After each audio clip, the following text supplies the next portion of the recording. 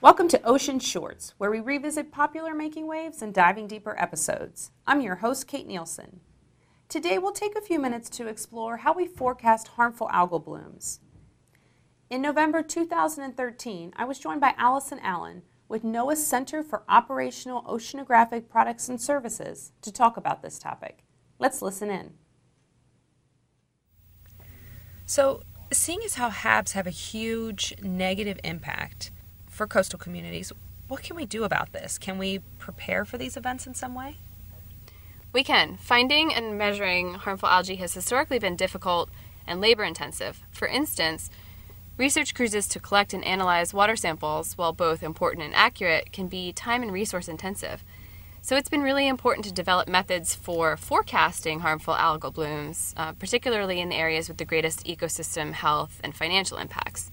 Advanced warning of HABs increases the options for managing these events and their impacts, and it can decrease the cost of dealing with the event and the time it takes to rebound from the event as well. So to this end, NOAA is developing harmful algal bloom forecasts, and the forecasts are provided to state resource managers and other decision makers to take necessary action, for instance, issuing beach or shellfish bed closures. Okay. What kind of data do you need to create one of these harmful algal bloom forecasts? HAB forecasts rely on a range of different data types. Because there's such regional difference in HAB characteristics, forecasts are really tailored to best address the issues of concern in a particular location, from the information they provide to the science and the tools used to develop that forecast. So for instance, in the Gulf of Mexico, ocean color is a really important component to the forecast, while in the Northeast, sea surface temperature plays a larger role as an indicator. But in general, the type of data we use includes satellite imagery, field observations such as samples, glider data, oceanographic and atmospheric monitoring platforms such as buoys or surface current mapping technology to help us determine the location, extent, and potential for development or movement of the bloom. We also rely on a range of models and forecasts such as wind forecasts or models of transport. And what kind of information does a forecast provide?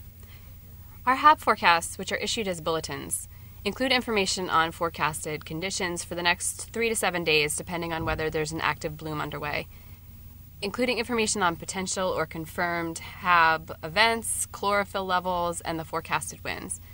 The bulletins also provide forecasts for potential human impacts associated with confirmed blooms.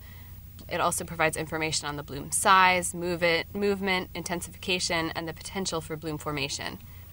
So there's different sections of the forecast that we provide. There's public conditions that are geared more towards the public, focusing on those potential health impacts, while a more in-depth analysis provides the detailed information on the likely changes in the bloom over the next few days, such as changes in the intensity of the event or the extent, which is more helpful for informing necessary actions such as monitoring.